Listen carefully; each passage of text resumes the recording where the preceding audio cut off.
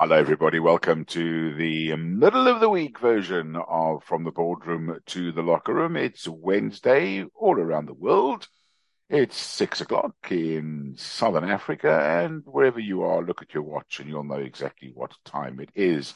I'll tell you what time it is. It's the uniform time for From the Boardroom to the Locker Room, wherever you are. Now, generally, Tuesday, Wednesdays, and Thursdays, we have guests on our program, but because of the finality, if you like, into the final month of the Premier League, we've had so many requests from our listeners, podcast family, if you like, to talk about what's going on and where we are and what all the permutations are. So that's exactly what I'm going to do for you this evening after last night's matches, as well as looking forward to the matches the rest of the week. Let us start with the news that Arsenal fans are delighted to be hearing this morning. And that was when they woke up this morning, they found out, if they didn't watch last night, that their team are back on top of the Premier League. Now, they are there by virtue of a 3-1 win against what I can only describe as an absolutely awful Chelsea side. They have spent so much money, have Chelsea, on their team this season, and the return, unfortunately, is completely wasted as far as I'm concerned. Now, Mikel Arteta's side, Arsenal lost control of the title race when they were beaten 4-1 by Manchester City. However, they signalled their intention to push City all the way to the wire. It was a much-needed first win of 5 games that they have to win. And even if they do and Man City win all their games, well, unfortunately for Arsenal fans, it is just 1 month too far, if you like, because it's the last month of April and into the month of May that has basically scuppered their hopes of that title. They had it in their hands even before the Manchester City game. They had not thrown away 2-0 leads previous to that, they would still be top of the table, even at the current situation. And then if they would have won all their games, even after losing to Manchester City, mathematically, they could have still been champions. Anyway, it was Gabriel Jesus, along with Odegaard's 2 goals, that set them into a 3-goal lead before halftime at the Emirates Stadium. And Odegaard scored again. Arsenal are now 2 points clear of second-place City, while Pep Guardiola's men remain the favourites to win the title. The North Londoners keep applying as much pressure as they can on the home side, but obviously on the Manchester City team. Now, it's 52 days and counting since Chelsea last won a football match. Can you believe it? And 10 weeks at the top of the table, Arsenal were knocked down to second place by City's win at Fulham. They're back at the top now, 3 successive draws, 2 blown goal leads, the calamitous loss to City, and Arsenal are written off as title race chokers. However, Mikel Arteta insisted that the title was still winnable, and his players responded to his rallying cry last night against the troubled Chelsea, who were ideal opponents for Arsenal to get back on track, played Newcastle. Now, the Blues, that's Chelsea, if you don't know, have lost all 6 games since Frank Lampard returned as caretaker boss to replace the sacked Graham Potter. I wonder what Mr. Potter's thinking while he sits at home and watches this calamitous series of results. What was the point of him being fired? But then again, and I don't know this, and I don't think anybody will, except, of course, Chelsea and Mr. Potter, I guess there was a decent-sized payout when he left. So I guess, as much as he would love to still be managing a team, he'll get his chance. He's a very good manager. I just think he had the wrong players, the wrong combination of players. I don't think it's the wrong players. Well, they bought big names, but it's not always big names that work together. Look at Leicester City. They had no big names except for eventually Jamie Vardy and Harry Maguire, really, their team when they won the Premier League at 5,000 to 1. Chelsea now 12th on a 9-game winless run in all competitions and face the prospect of failing to finish in the top half of the Premier League for the first time since 1996. Now, you might say that the war in Ukraine has got something to do with that, and you might be wondering why I say that. Well, obviously, when the war broke out in Ukraine and Russia attacked Ukraine, the Russian billionaires around the world were sanctioned because of Vladimir Putin's decision to attack Ukraine. And one of those is Roman Abramovich. Now, he, of course, was what at the time was regarded as the iron fist of Chelsea. Well, he had to give up his stake in Chelsea. And since then, the American billionaires have come in and they have completely messed the whole system up. Very disappointing indeed. I remember when I was in the UK in 1999 and Chelsea was starting to get back as a side out of the what was then First Division and Second Division, and they managed to get promotion up. Dennis Wise and a couple of other players from the old Wimbledon crazy gang. And now look at them now. Oh, my goodness. The former Arsenal Pierre-Emerick Aubameyang made his first Chelsea start since the Blues lost to the Gunners in November of last year, but his 4-year spell with Arsenal, which ended acrimoniously in 2022, never had a chance of exacting revenge on his own team before he was hauled off at half-time. Chelsea's implosion saw Cesar Azpilicueta gift Arsenal a golden opportunity in the opening moments. His woeful header was intercepted, and a close-range effort was eventually saved by their goalkeeper. So that is last night's result. What does that result last night do to the top of the Premier League? As I mentioned, they have now gone back to the top of the table, have Arsenal. They have 78 points. I always say points in the bag are of the utmost importance rather than having games in hand. However, the way Manchester City are playing with Erling Haaland scoring goals, he's actually scored more goals this Premier League season than I've had hot breakfasts in the last 2 years. 76 points for Manchester City, 78 points for Arsenal, 34 games played. So Arsenal have 4 games left in the season and Manchester City have 6. Why am I mentioning that? Well, 4 games to the 28th of May as opposed to 6 games. Well, excluded in those 6 games, added to those 6 games, I might add, are a minimum of 2 matches in the Champions League in the semi-finals. So there's 8 games that Manchester City have to play in the next 25 days. 25 days, 8 games. That's some serious amount of football. Now, Arsenal fans will be saying to themselves, I hope that all Pep Guardiola has on his mind is the Champions League. Because remember, that's the only trophy that he hasn't won with Manchester City. When he was in his job in previous clubs, he won all of them. He won everything. But under Man City, he has not, neither has Man City ever won the Champions League or the European Cup, as it was called before. So with most probably 8 games still to play, which definitely 8 games still to play in this month of May, is fatigue going to creep in, bearing in mind that they've played more games? The only team that's played more games than them is Manchester United.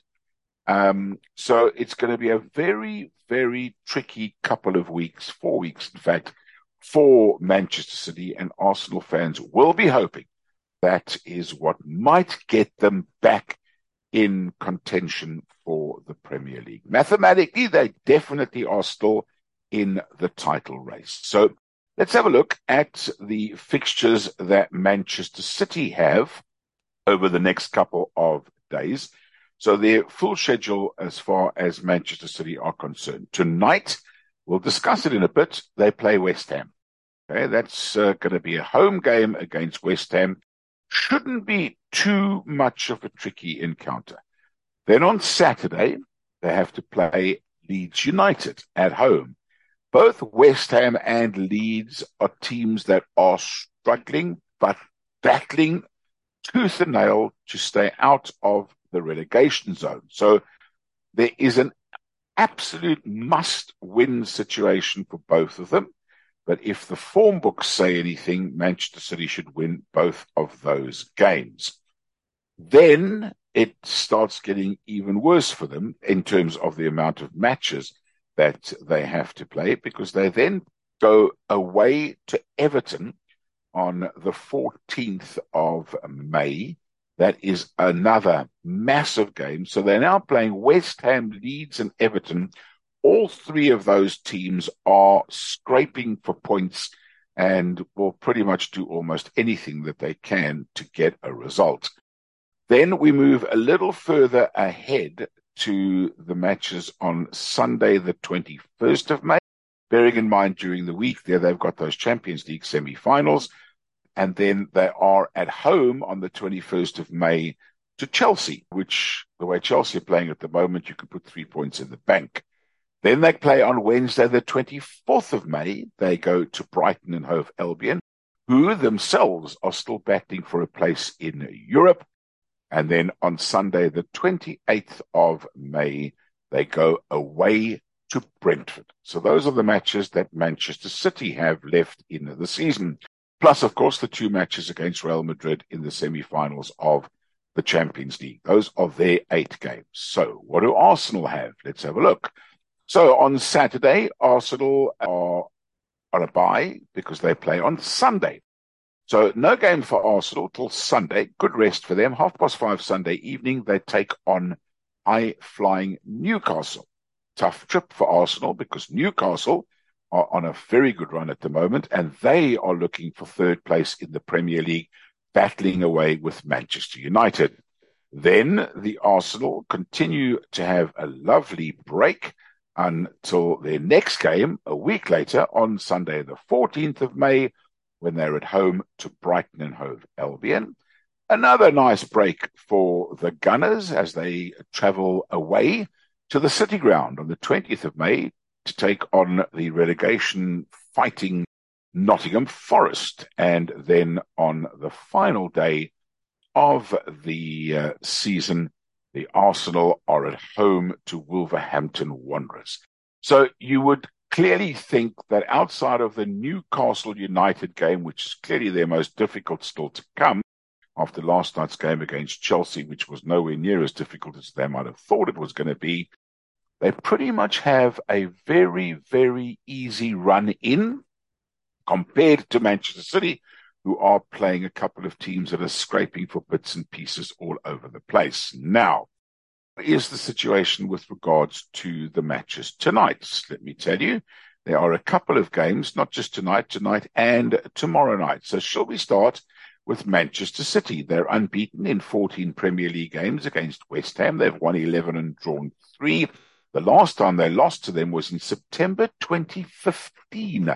It was a 2-1 home defeat. West Ham have taken just 4 points from their 16 Premier League games against Man City at the Etihad Stadium. They conceded at least once in every single visit to the ground. Their last top-flight clean sheet away against the Citizens was a 1-0 win at Main Road in April 2003 when David James was in goal. My goodness. So that is where you would expect a win for Manchester City. And that's, of course, the game tonight against West Ham.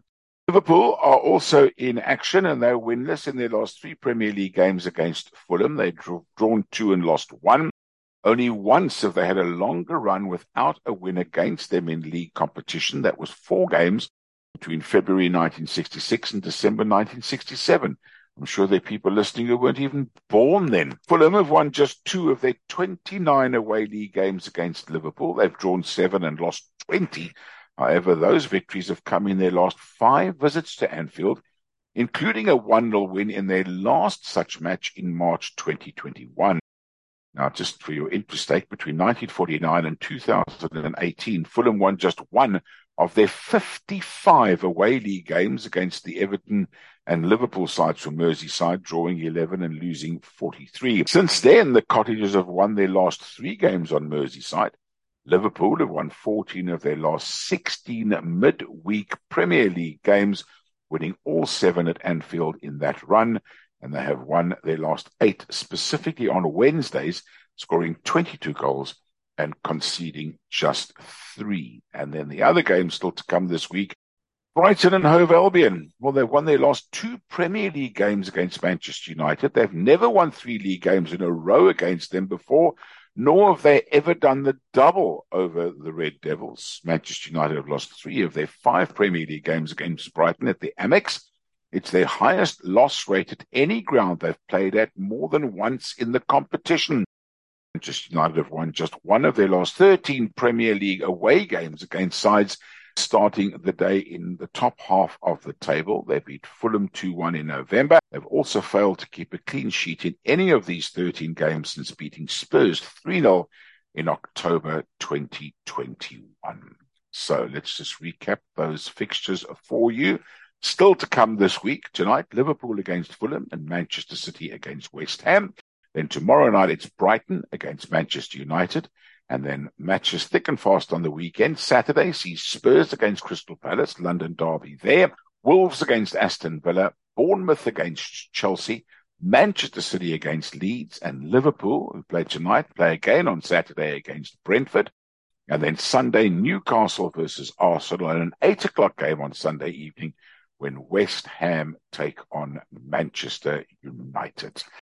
Wow, what a week of Premier League footballing action we are looking forward to.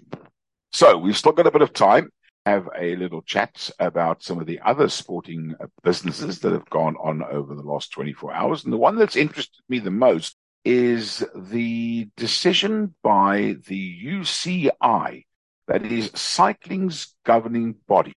They have defended their policy on transgender athletes competing in female events after an American transgender athlete, Austin Phillips, fueled the debate by winning the Tour of Gila in New Mexico this weekend. The 27-year-old won the fifth and final stage of the race to become the first transgender cyclist to triumph in an official UCI race. Now, unlike other sporting bodies such as the World Athletics, the UCI allows transgender riders to compete in women's races, which has prompted criticism from the likes of American former Olympian Inga Thompson, who said the decision was effectively killing off women's cycling.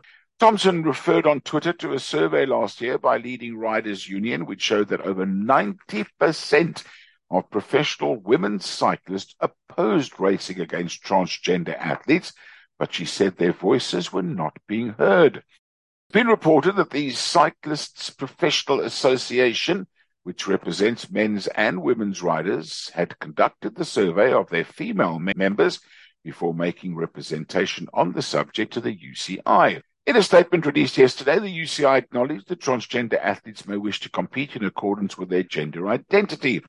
The UCI rules are based on the latest scientific knowledge and have been applied in a consistent manner. The UCA continues to follow the evolution of scientific findings and may change its rules in the future as scientific knowledge evolves. Very interesting indeed. Now, the UCI toughened its rules for transgender women to compete in events last year, halving the maximum permitted plasma testosterone level to 2.5 nanomoles per liter and doubling the transition period to 24 months. Now, Calypso began racing in 2019, said she had been the subject of a week of nonsense on the internet.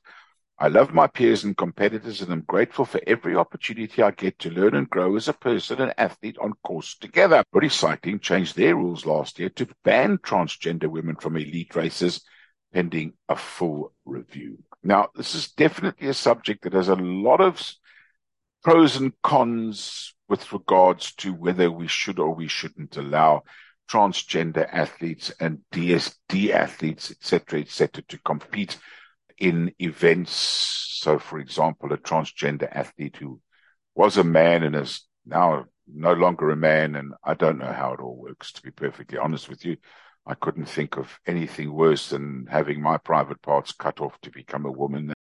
Only horses get gelded, so and I'm not a horse. But anyway, having said all of that, what really does surprise me the most is that when we're talking about cycling, I mean, cycling has been so gripped in the whole drugs and Lance Armstrong and people doing blood transfusions in the evening and adding white blood cells and oxygen to blood cells and taking anabolic steroids and people being caught and banned and whatever, just so confused by the fact that cycling, of all the sports, is actually allowing this to happen. I mean, I know I'm simplifying it here, and shoot me down if you like, You're very welcome to.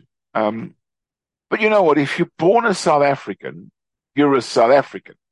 It doesn't matter whether you go and live somewhere else and you get your nationality in England or in the United States and you change the color of your passport or whatever. You can't take away the fact that you were born in South Africa. And I think simplistically, if I may say, if you're born a man, you're a man. If you're born a woman, you're a woman. I mean, is that just too simplistic? Anyway, let me move away from that subject now because you never know. There might be some people that I am not intentionally, I promise you, I am not making a joke of it. I'm really not. And I just don't want to be offending anybody. Maybe I need to keep some of my thoughts to myself, although that's not really why you listen to this podcast, is it? Because you actually quite like hearing my thoughts from the reaction that I've had. And thank you for your reaction. Anyway, lastly but not least, more short-term and more severe pain for a long-term gain. Sounds like my father. Anyway, it's not. That is South African rugby.